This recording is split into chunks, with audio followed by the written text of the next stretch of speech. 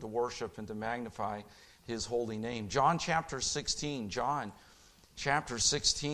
We have been working our way through this chapter. Jesus is preparing the disciples for His absence, His physical absence, as He prepares to go to the cross, to become sin for us who knew no sin, that we might be made the righteousness of God in Him.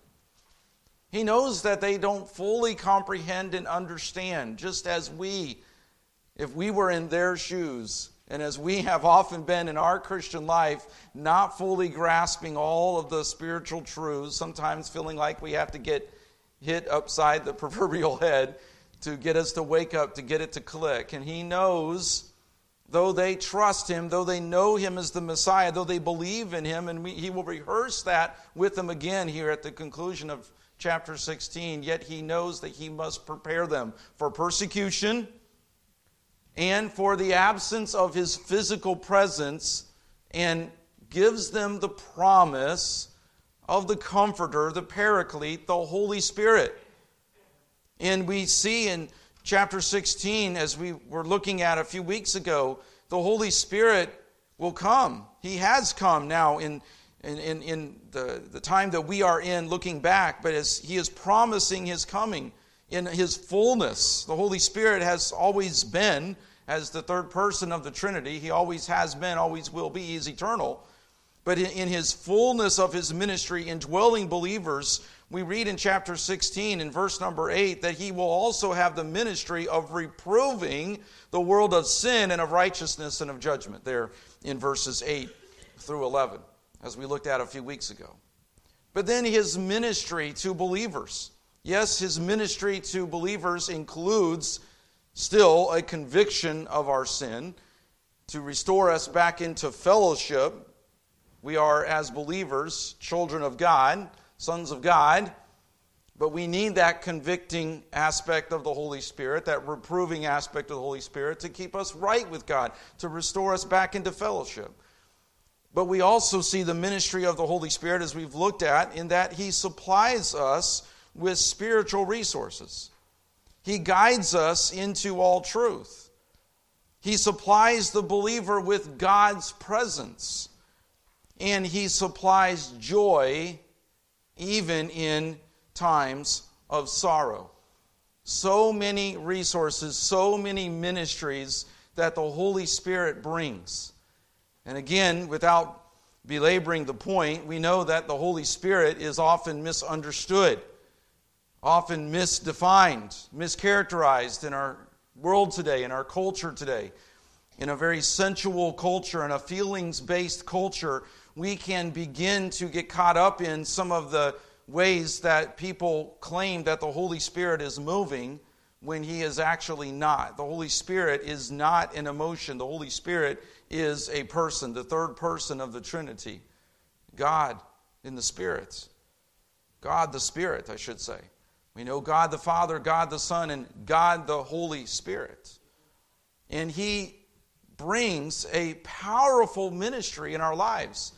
As believers indwelled with the Holy Spirit, having repented of our sin, having put our faith and trust in Jesus Christ and His finished work on the cross and His resurrection, at the moment that we receive Christ as our Savior, the Holy Spirit comes and indwells us. That ministry of the Holy Spirit, in that fullness of the ministry, was not fully understood prior to the day of Pentecost in Acts chapter 2. And Christ is promising this fullness of the Holy Spirit's ministry, this supplying of spiritual resources, this guiding into all truth, and then this joy in the place of sorrow. So then that brings us to, in this passage, down to verse number 22. And ye now therefore have sorrow, but I will see you again. And your heart shall rejoice, and your joy no man taketh from you. And in that day ye shall ask me nothing. Verily, verily, I say unto you, verse 23 says, whatsoever ye shall ask the Father in my name, He will give it you. Another ministry of the Holy Spirit is in regards to His answers to our prayers. Prayer. the ministry of the Holy Spirit in our prayer life. We see here in verse 23, verily, verily, truly, truly, Jesus says, whatsoever ye shall ask the Father in my name, he will give it you. This is not taking the name of Jesus and using it like pixie dust, like some magic charm that we rub, like some incantation or recitation of some magic words. The name of Jesus is not a good luck charm, is not the magic words to get God as a genie in the bottle to come out and to grant us all of our desires and our wishes. His name is not to be used as a name it and claim it kind of faith or a word faith method that is so common in religious circles today, that name it and claim it or word faith method for claiming health, wealth, and prosperity in the name of Jesus. So misrepresented, so misunderstood. No, to pray in Christ's name means to come to God on the basis of Christ's merits, on the basis of Christ's righteousness, and for God's honor and for God's glory, for God's will to be done for the furtherance of His kingdom. As He taught the disciples to pray, we know in the pattern, in the template of the Lord's Prayer, of the disciples' prayer, Our Father which art in heaven, hallowed or holy be thy name. Thy kingdom come, thy will be done on earth as it is in heaven. Praying with a submission to all that God is, to all who God is, to all who Jesus is. Not just taking the name of Jesus and using it as some sort of magic words, good luck charm, to pull God like a genie out of a bottle, or name it and claim it, or word faith. But literally to submit ourselves to the will of God. Praying in faith, believing, asking and knocking and receiving, but according to His will, as we depend upon Him, as we trust Him.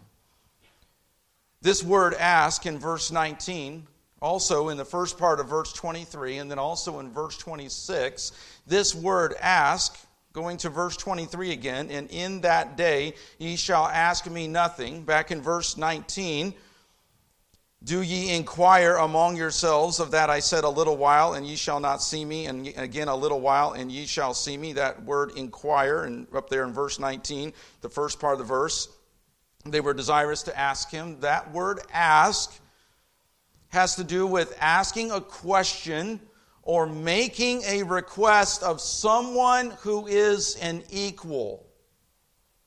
But then in verse 23, the second half of the verse, whatsoever ye shall ask the Father in my name, He will give it to you. Verse 24, hitherto have ye asked nothing in my name. Ask, and ye shall receive, that your joy may be full.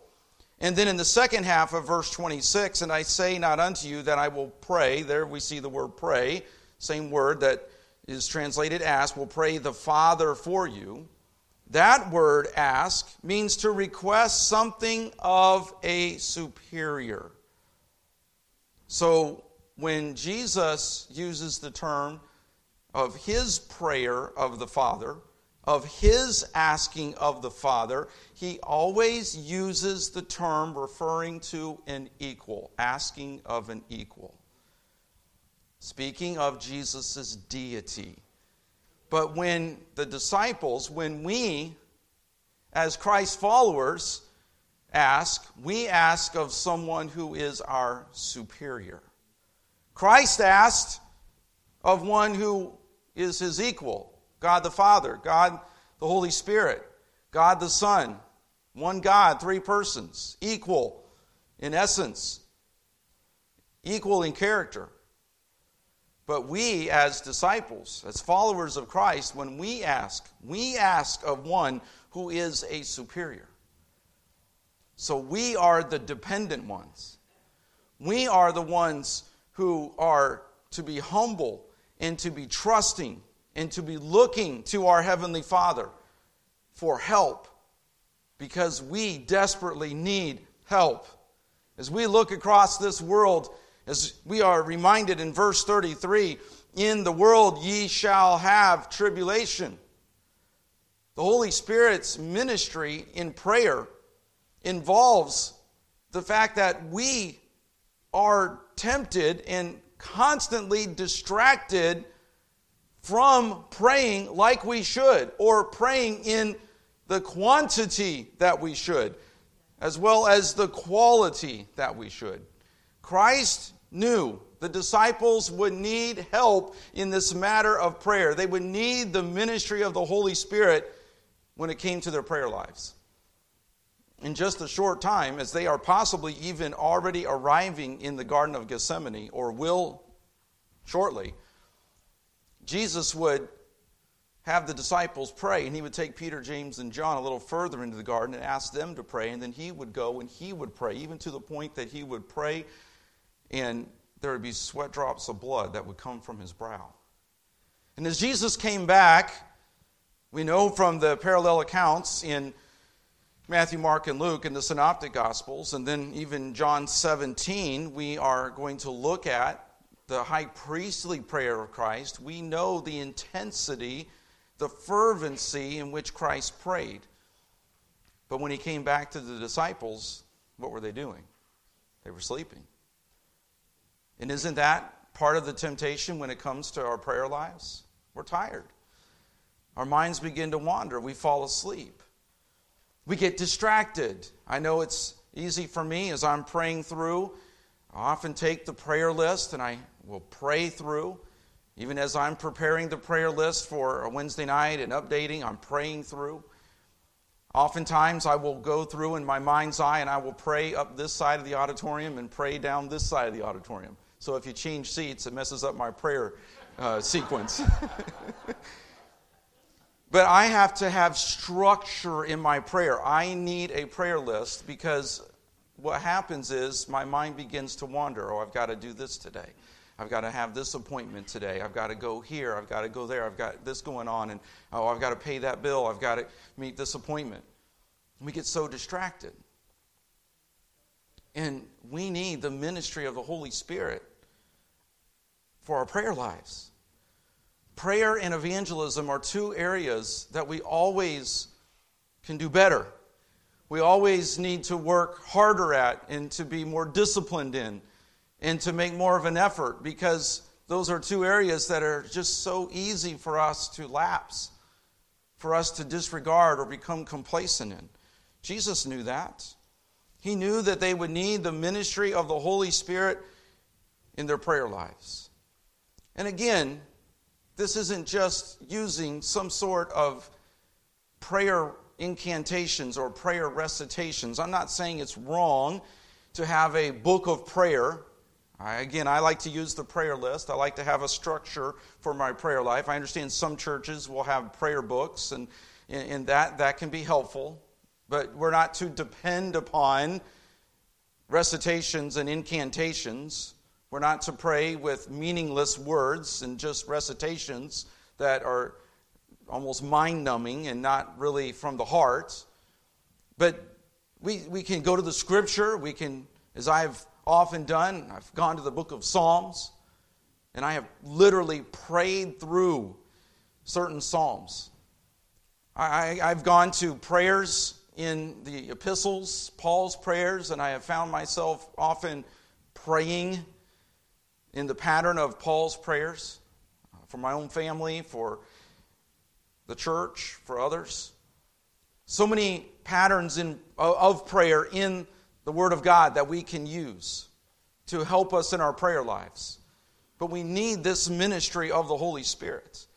And some have even taken, I referenced Romans 8 in verse 26, where the Holy Spirit intercedes, makes intercession, comes alongside us, pleads on our behalf before the Lord. Romans 8 and verse 26, the Holy Spirit, as He intercedes for us, will do so even with groanings which cannot be uttered. And some have even tried to take that passage and have tried to say, well, real, true, meaningful prayer is ecstatic utterances. gibberish, speaking an unknown language, an unknown tongue. That's not what Romans 8 and verse 26 is saying. And implied throughout this chapter, as we see the ministry of the Holy Spirit in prayer, we never see any reference to some angelic, unknown language. Everything implied here in this passage and inferred from this passage has to do with words of meaning and understanding. We ask and we pray of the Father, and we do so with intelligent words, with words that we can bring forth from our own knowledge of the language and vocabulary. So then what is Romans 8 and verse 26 referring to with groanings which cannot be uttered? It's simply saying that there are moments in our lives as the Holy Spirit ministers in this way, as He ministers in our prayer life and helps us in coming before the Father with our requests, with our supplications. There are going to be moments in our lives where the emotions are so deep, the feelings are so deep, that we don't even know how to form the words. But the Holy Spirit still makes intercession for us to the Father. And I don't know about you, but I have been there on more than one occasion in my life. I remember being in the hospital in Nairobi, Kenya, as I was sick with some sort of amoeba or something, some bacterial infection or whatever that I had picked up while I was there. And I was so sick that it take me to the ER. And then the missionary said, "I'm sorry, we have to get back to the church service. We'll have to leave you here while we go, and we'll be back for you tonight." And I'm sitting there in the ER in Nairobi, Kenya, East Africa, sicker than a dog. And I don't know how sick a dog can get, but I know how sick I was. And I sat there in that ER, and I prayed, "Lord, help me. This was in the days before cell phones. This was in the day when I just had to wait and hope and pray that there was no traffic jam, because it could turn into hours sometimes to go from one part of town to another, because they had potholes the size of craters, and an accident could result in a gridlock and just like that. And I prayed, and I can't even remember everything that I said that night in that ER. But I was thinking of Romans 8 and verse 26 as I prayed that night. I wanted those missionaries to make it back. I wanted to see my mom and dad again. I was miserable in that hospital in Nairobi, but God ministered to me in that place. That's just one example. The missionaries made it back. I was able to get the right medicine. I felt a lot better in a short amount of time, and I thank the Lord for that. I can just think of that one moment. There have been others, and you can probably think of moments as well, where we are so grateful for the ministry of the Holy Spirit in our prayer lives. Times where we're separated by distance, and we can't possibly be there even for a loved one, but we pray for them. Times where we, again, have such deep felt emotion and anxiety even, where we have to give this to the Lord, and we don't know how to put it all into words. That's the ministry of the Holy Spirit. It's not some ecstatic language. It's not some gibberish that we come up with. And then that's when we are really reaching God, is when we have this emotional, ecstatic utterance and this gibberish that comes out of our mouth, this unknown tongue. No, that's not what this passage or Romans 8 is saying. These are words, requests, that we come before the Lord, and Christ encourages us. Ye shall ask the Father, verse 23, in my name, and He will give it to you. Hitherto have ye asked, verse 24, nothing in my name. Ask, and ye shall receive, that your joy may be full. There were going to be times where they were going to have no answers, humanly speaking, as they faced opposition, as they faced the unknown, as they faced the taking of the gospel to the world, as they would meet resistance, as Jesus would ascend back into glory. They would need this ministry of the Holy Spirit. And he is saying, up to this point, you have not had to pray in my name in this way. I have been with you. But you will desperately need this ministry in a short time, because I will go to my Father. But you will still be able to go to the Father and pray, because I will be with you in the person of the Holy Spirit to intercede on your behalf and to minister to you as you bring your request to the Father. And so we see that the disciples, they took this ministry of the Holy Spirit and of prayer, and they lived it out. We can see in the book of Acts that the disciples preached the gospel and prayed. The early church was a church of prayer. Jesus had given us the model for prayer. He had been the best example of praying, often going into the mountain or into a desolate place, into a quiet place to pray. And if Christ, who is God, had to pray and made that a regular part of his ministry as he was on the earth, ministering in physical form as the God-man, if Christ made time for prayer and made that an important part of his ministry, a priority of his ministry, of his life, should that not then be an example to us? If Christ needed to pray, and Christ made prayer an important, prioritized part of his ministry, so much more should we. So it's no wonder that we are taught by Christ himself how to pray. We could go to Matthew 6 and verses 5 through 15, and the Lord's Prayer, the disciples' prayer, as I quoted a part of that earlier, and many of us probably know it by heart. Not that we should just make that an incantation, a recitation. I ministered at a assisted living, a nursing home, retirement home for many years in Indianapolis, and part of our service on a Sunday afternoon would be to say the Lord's Prayer together. Okay, I'm not opposed to doing that kind of thing. But the disciples' prayer, the Lord's Prayer, is a pattern, a template by which we should organize our prayers and how we should see our prayer life developing in the same form, in the same pattern. Matthew chapter number 7, Jesus gives another example in teaching regarding prayer. Matthew chapter 7, in verse number 7, ask and it shall be given you, seek and ye shall find, knock and it shall be opened unto you. God wants us to bring our requests to him. God wants us to bring our needs to him. He commands us, Jesus, in Matthew 7, to ask. He tells us to seek. He tells us to knock. Christ wants our importunity in prayer. God wants us to come regularly to him in prayer. We've all, as parents or as grandparents or even us as children, growing up, we would do this. We would ask. And we would ask again. And then we would rephrase the question. Because mom and dad had said, don't ask again. So what would we do? We would just rephrase the question a little bit. I didn't ask it the exact same way I did before. Or there would be those sometimes not so subtle hints that we would bring up. And there would be that urge, that begging. Sometimes I understand that as children and as sinners, we're just being manipulative, right? We're just trying to manipulate our mom and dad, grandma and grandpa. Grandmas and grandpas tend to give in a little bit more to that kind of thing, don't they? Just something about it.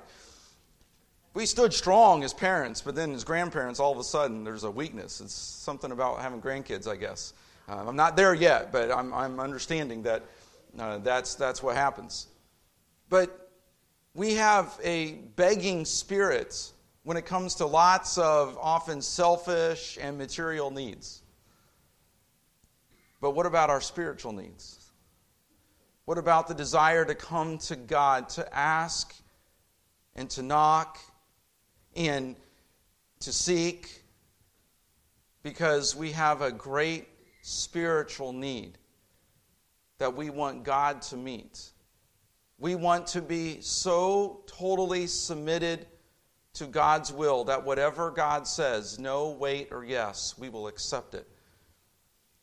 And we will allow God to do His perfect will. Oh, we bring our needs and we're asked to, we're told to, we're commanded to. We're commanded in 1 Thessalonians 5 and verse 17, pray without ceasing. We're to be in a mindset of prayer all the time. We have corporate prayer. We have private prayer in our personal devotions, but then we also have a mindset of prayer. So we're constantly praying. We're commanded in Ephesians 6 and verse 18 to pray always, praying always, in that great passage on the armor of God that we looked at last year as we went through the armor of God and the aspect of prayer, praying always. Philippians 4 and verse number 6, be careful for nothing, but in everything by prayer and supplication with thanksgiving, let your requests be made known unto God. We see the scriptural commands and reminders of prayer, the importance of prayer. We continue in Matthew 7 and verse number 8, for everyone that asketh receiveth, and he that seeketh findeth, and to him that knocketh it shall be opened. Or what man is there of you whom, if his son ask bread, will he give him a stone? Or if he ask a fish, will he give him a serpent? If ye then, being evil, know how to give good gifts unto your children, how much more shall your Father which is in heaven give good things to them that ask him? Therefore, all things whatsoever ye would that men should do to you, do ye even so to them, for this is the law and the prophets. We see in that teaching regarding prayer that God desires, God wants to give us the good things that He knows that we need. Now, sometimes in our rebellion, in our selfishness, as we ask amiss that we might consume it upon our own lusts, as James talks about, there are times where God says, okay, you want something badly enough, I'll let you have it. And then we're miserable with it. As the meat was in their mouths, we read about the children of Israel. It became bitter to their stomachs, because they were asking amiss to consume it upon their own lusts. That's not the kind of prayer that we're talking about here. Jesus wants us to come with true, humble, contrite, broken hearts before Him, submitted to Him and to His will, asking, seeking, and knocking, because He delights in giving His children good things. As fathers, as mothers, again, as grandparents, there is a delight in meeting the needs of our children, of our grandchildren. There is a delight, there is a joy, and a joy in seeing their needs met. Now, we're not to, as they get older, of course, we're not to enable, especially if there's sin. We're not to just give them everything and turn them into spoiled brats. Obviously, as they get older, they have to take on more independence. They have to learn to do more on their own. And hopefully we have taught them and they're taking ownership of those biblical values and principles that we have tried to instill in them. But the point is that God delights in His mercy to give us what He knows is best for us. And sometimes it is our change of mind as the Holy Spirit ministers to us in prayer. It is that change of mind that we need to accept what God gives us and believe that it is what is best for us and that God knows what He's doing and that He is not just good all the time, but He is holy all the time. So we are taught here that the ministry of the Holy Spirit involves this ministry of answered prayer. And then in verse 25, these things have I spoken unto you in Proverbs. But the time cometh when I shall no more speak unto you in Proverbs, but I shall show you plainly of the Father. This word Proverbs has to do with veiled or pointed statements. The Proverbs that he is referring to could be also thought of as parables or illustrations. You think about it. In the discourses in the upper room, Jesus has used things like the washing of feet. He has talked about the vine and the branches. He has used the illustration of human birth, all of which are illustrating and helping in analogies to teach a spiritual truth, to give them understanding. So the point is that Jesus was teaching them, was instructing them, knowing that they needed this instruction, they needed this truth, even though they would not fully comprehend it and understand it until later. Again, to use the illustration as a parent, how often do we give our children information, we give them advice, and we know that right now they probably do not even get it. It doesn't click. How many times do our children get to be about 15 or 16 and all of a sudden they know everything? They don't even want to be seen with us in a public place. All of a sudden you walk into a place of business and your child disappears because all of a sudden now dad or mom ain't cool anymore. You know, they get to that point, and we've been there, and we, as children, we have to be careful, and as we raise our children, we have to, I know as they get older, we have to do more coaching and coming alongside. At the same time, they're still our children, and we still have responsibility to instruct them and to teach them. But we give them the truth, and we give them guidance, and we give them advice, and we give them counsel, and we say even things like, well, you just wait. When you get to be my age. Or we say things like, you just wait. I can't wait till when you have 4 children and you're working 50, 60 hours a week and you're trying to pay all the bills and meet all the expenses and get to all the appointments. And sometimes in our frustration as parents, we will say things like, I can't wait till you are my age and then you'll appreciate all I'm doing for you. Okay, we say things like that. Jesus wasn't saying anything like that in some sort of frustration or exasperation or impatience. He is the Holy Son of God. But Jesus is saying, I'm speaking to you in these proverbs, in these veiled, pointed statements, because you need this truth. You need these illustrations. You need these analogies. I'm instructing you and teaching you because you need this counsel. You need this instruction. But I realize it's not going to fully settle in until later. But you still need it. And then we get down to verses 26 through 28, and we see Christ as our intercessor. We see the Holy Spirit's ministry in prayer, and then we see this ministry of intercession that involves Christ so very closely, because the ministry of the Holy Spirit in prayer as the intercessor, Christ himself is our intercessor and our advocate. So we see the two are hand in glove together.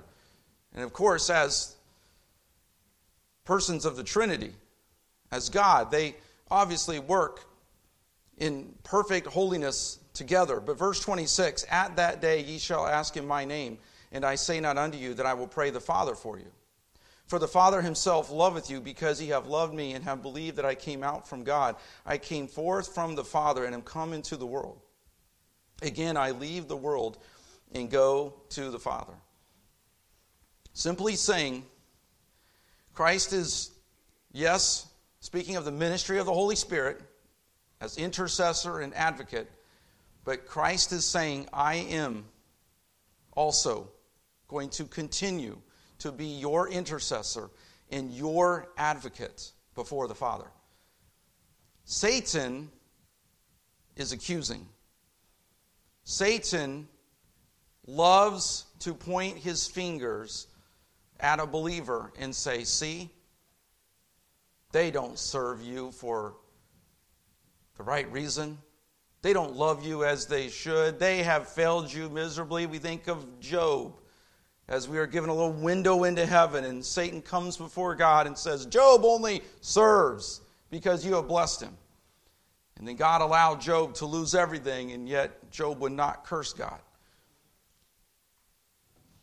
Christ knows, the disciples, that us as believers, we need an intercessor, we need an advocate.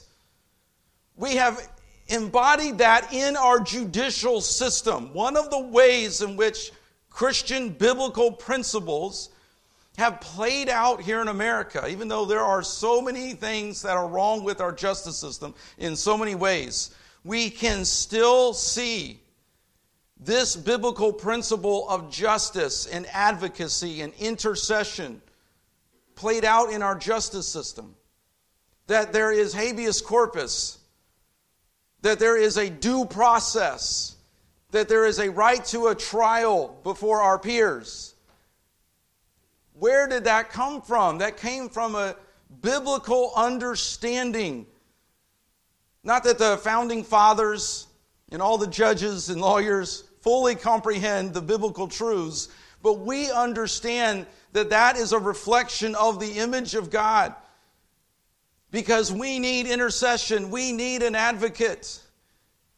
And Jesus is saying, you are going to come under persecution, you are going to face things, you are going to have difficulties, you're going to have trials, you're going to be my ambassadors to take the gospel to the world, and you're going to meet resistance, and you're going to have great needs. And I will still be with you in the person of the Holy Spirit, and I will still be your advocate, seated at the right hand of the throne of God. I know he doesn't reference that specifically here, but we know in Romans 8 and verse 34 that Christ is our high priest. Who is he that condemneth? It is Christ that died, yea, rather that is risen again, who is even at the right hand of God, who also maketh intercession for us. Or how about Hebrews 7 and verse 25? Wherefore he is able also to save them to the uttermost that come unto God by him, seeing he ever liveth to make intercession for them. We read in 1 John 2 and verse number 1, my little children, these things write I unto you, that ye sin not. And if any man sin, we have an advocate with the Father, Jesus Christ, the righteous. He's not saying, shall we continue in sin? Of course not. God forbid that we should continue in sin. But if we sin, we have an advocate with the Father. If we confess our sins, he is faithful and just to forgive us of our sins and to cleanse us from all unrighteousness. That is only true because we have a personal relationship with Jesus Christ. And through the ministry of the Holy Spirit, we have this intercession. We have this advocate before the Father. He pleads on our behalf. He makes it possible for us to come boldly before the throne of grace. Hebrews 4, verses 15 and 16, for we have not an high priest which cannot be touched with the feeling of our infirmities, but was all points tempted like as we are, yet without sin. Let us therefore come boldly into the throne of grace, that we may obtain mercy and find grace to help in time of need. You know why we don't pray? Because we think we have it all figured out on our own. We think we can do it ourselves. We think that we can just get through life and deal with the problems and deal with the difficulties, muster up our own strength. I have an iPhone 14. I have a Samsung 23. I have a 2 terabyte computer. I have whatever process. I have this nest egg. I have this ability to make this money. I can command all these people to do whatever. I have this big paycheck. I have all these resources. I have all this management skill. I am a self-made man or a self-made woman. And that's the temptation, isn't it, that comes? I don't need to pray because I've got it all. I've got the strength, and that's part of the problem that we have as believers in our prayer lives. It's because we think we've got it figured out. We can do it on our own. We've got enough resources, enough technology. We have enough education. We know how to make it happen. And then we resort to things like manipulation and bullying and gossip and backstabbing and selfish, self-centered types of activities to try to get our way, because we're no longer trusting the Lord. We're no longer praying and seeking his will. And thy kingdom come, thy will be done on earth as it is in heaven. Now it's my kingdom come, my will be done on earth as it is already in my way. That's what we get in trouble with. We begin to demonstrate our lack of prayer life by our manipulation, by our trying to do everything on our own and go our own way and ignore God and his word and his commands and his principles and his promises. Christ says you need the advocacy, the intercession of the Holy Spirit. You need the advocacy and the intercession of me, your great high priest. And then we conclude in verses 29 through 33, we see that the Holy Spirit brings joy. The Holy Spirit brings joy in overcoming the world. His disciples said unto him, Lo, now speakest thou plainly, and speakest no proverb. Now are we sure that thou knowest all things, and needest not that any man should ask thee. By this we believe that thou comest forth from God. The disciples claim once again to knowing Christ, to believing in Him. We know that Peter has already made the great claim in Matthew 16 that thou art the Christ, the Son of the living God. And all the disciples, one hypocritically, Judas, was there, no doubt, and did not speak it honestly, truthfully. But all of the disciples agreed with Peter when he said, Thou art the Christ, the Son of the living God. In John 6 and verse 68, the disciples also, I believe it was again Peter who said, Thou hast the words of eternal life. In a similar sense, they are saying that again now. We know that you are the Messiah. We know that thou knowest all things, that you are God. We know that we need not ask any man. We believe that thou camest forth from God. We know the things that we need come from you, come from God, that you are God. But again, there were holes in their wall of faith. There were areas where they still did not fully comprehend. Peter is going to say in the Synoptic Gospels in a parallel passage, as Jesus is stating these things, Peter would say, I will go and die with you. And what does Peter do in just a short time? Denies Christ 3 times. The disciples would scatter. Jesus even will speak of that. We know that there were still areas of growth. There were still areas of weakness. We still understand that there were areas of faith that needed to be grown and developed. But yet they again repeated their faith and their trust in Christ, their belief in Him. In verse 31, Jesus answered them, Do ye now believe? Behold, the hour cometh, yea, is now come, that ye shall be scattered. There he is. He makes that reference. He knows what's going to happen. Every man to his own, and shall leave me alone. Yet I am not alone, because the Father is with me. He promises that the Father is with him, even though they would leave him, though he would die alone. Humanly speaking, he would not die alone, because the Father would be with him. Though there would come that point in time where he would even cry out, my God, why hast thou forsaken me? As he became sin for us. But verse 33, these things I have spoken unto you, that in me ye might have peace. In the world ye shall have tribulation, but be of good cheer. I have overcome the world. The ministry of the Holy Spirit brings joy, brings overcoming to our lives. In the midst of a world full of tribulation, He's reminding them of His peace. He's reminding them of His joy that only He could bring in the midst of a world of tribulation. One commentator defines peace as the possession of adequate resources and appropriate relationships. God's peace comes through the possession of adequate, spiritual resources in Christ, and through appropriate relationships. An appropriate relationship with God through Christ, and obviously then with others. So Christ is saying we have the needs met, our resources. Our need for spiritual resources are met in Christ. As 2 Peter 1 in verse number 3 tells us, that we have all things that we need according to His power. In 2 Peter 1 and verse number 3, we have everything that we need for living the Christian life, for salvation and for living the Christian life. And he's reminding them of that in this world that there is tribulation. And we don't have to think very hard or very long to understand that there is tribulation in this world. Think about the sexual revolution that increased rates of STDs, abortion, divorce, all kinds of relational and family consequences, to the point now that literally the foundations of our country are being torn apart. Think about the tribulation that is around us right now with the sins of the LGBTQ community and the intolerance of religious liberty and biblical Christianity.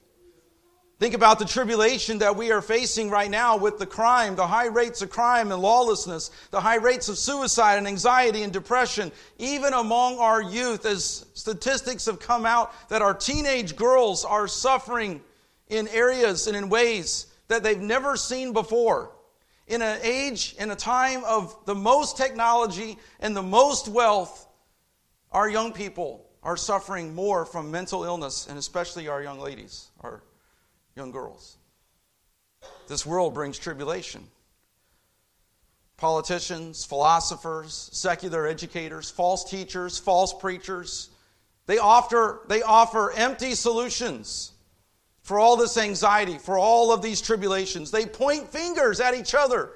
They point fingers at the biblical model. They point fingers at the biblical instruction. They point fingers at the conservatives, the Christians, the Bible believers, and say, you're the problem, you're the cause for all this tribulation. But Jesus says, no, the tribulation is because of the world, because you have rejected me, because you are not doing things my way, because you have rejected me, the Prince of Peace. In this world, you have tribulation. And as believers, the more we compromise with the world, the more we'll bring tribulation into our lives, into our homes, into our families. It will make us unstable, make us unfruitful in our Christian walk. But instead, we are to what? We're to be of good cheer. Because as we rest in Christ, as we allow the ministry of the Holy Spirit that brings joy and that brings overcoming, we can be victorious in Christ, in this world in which there is tribulation.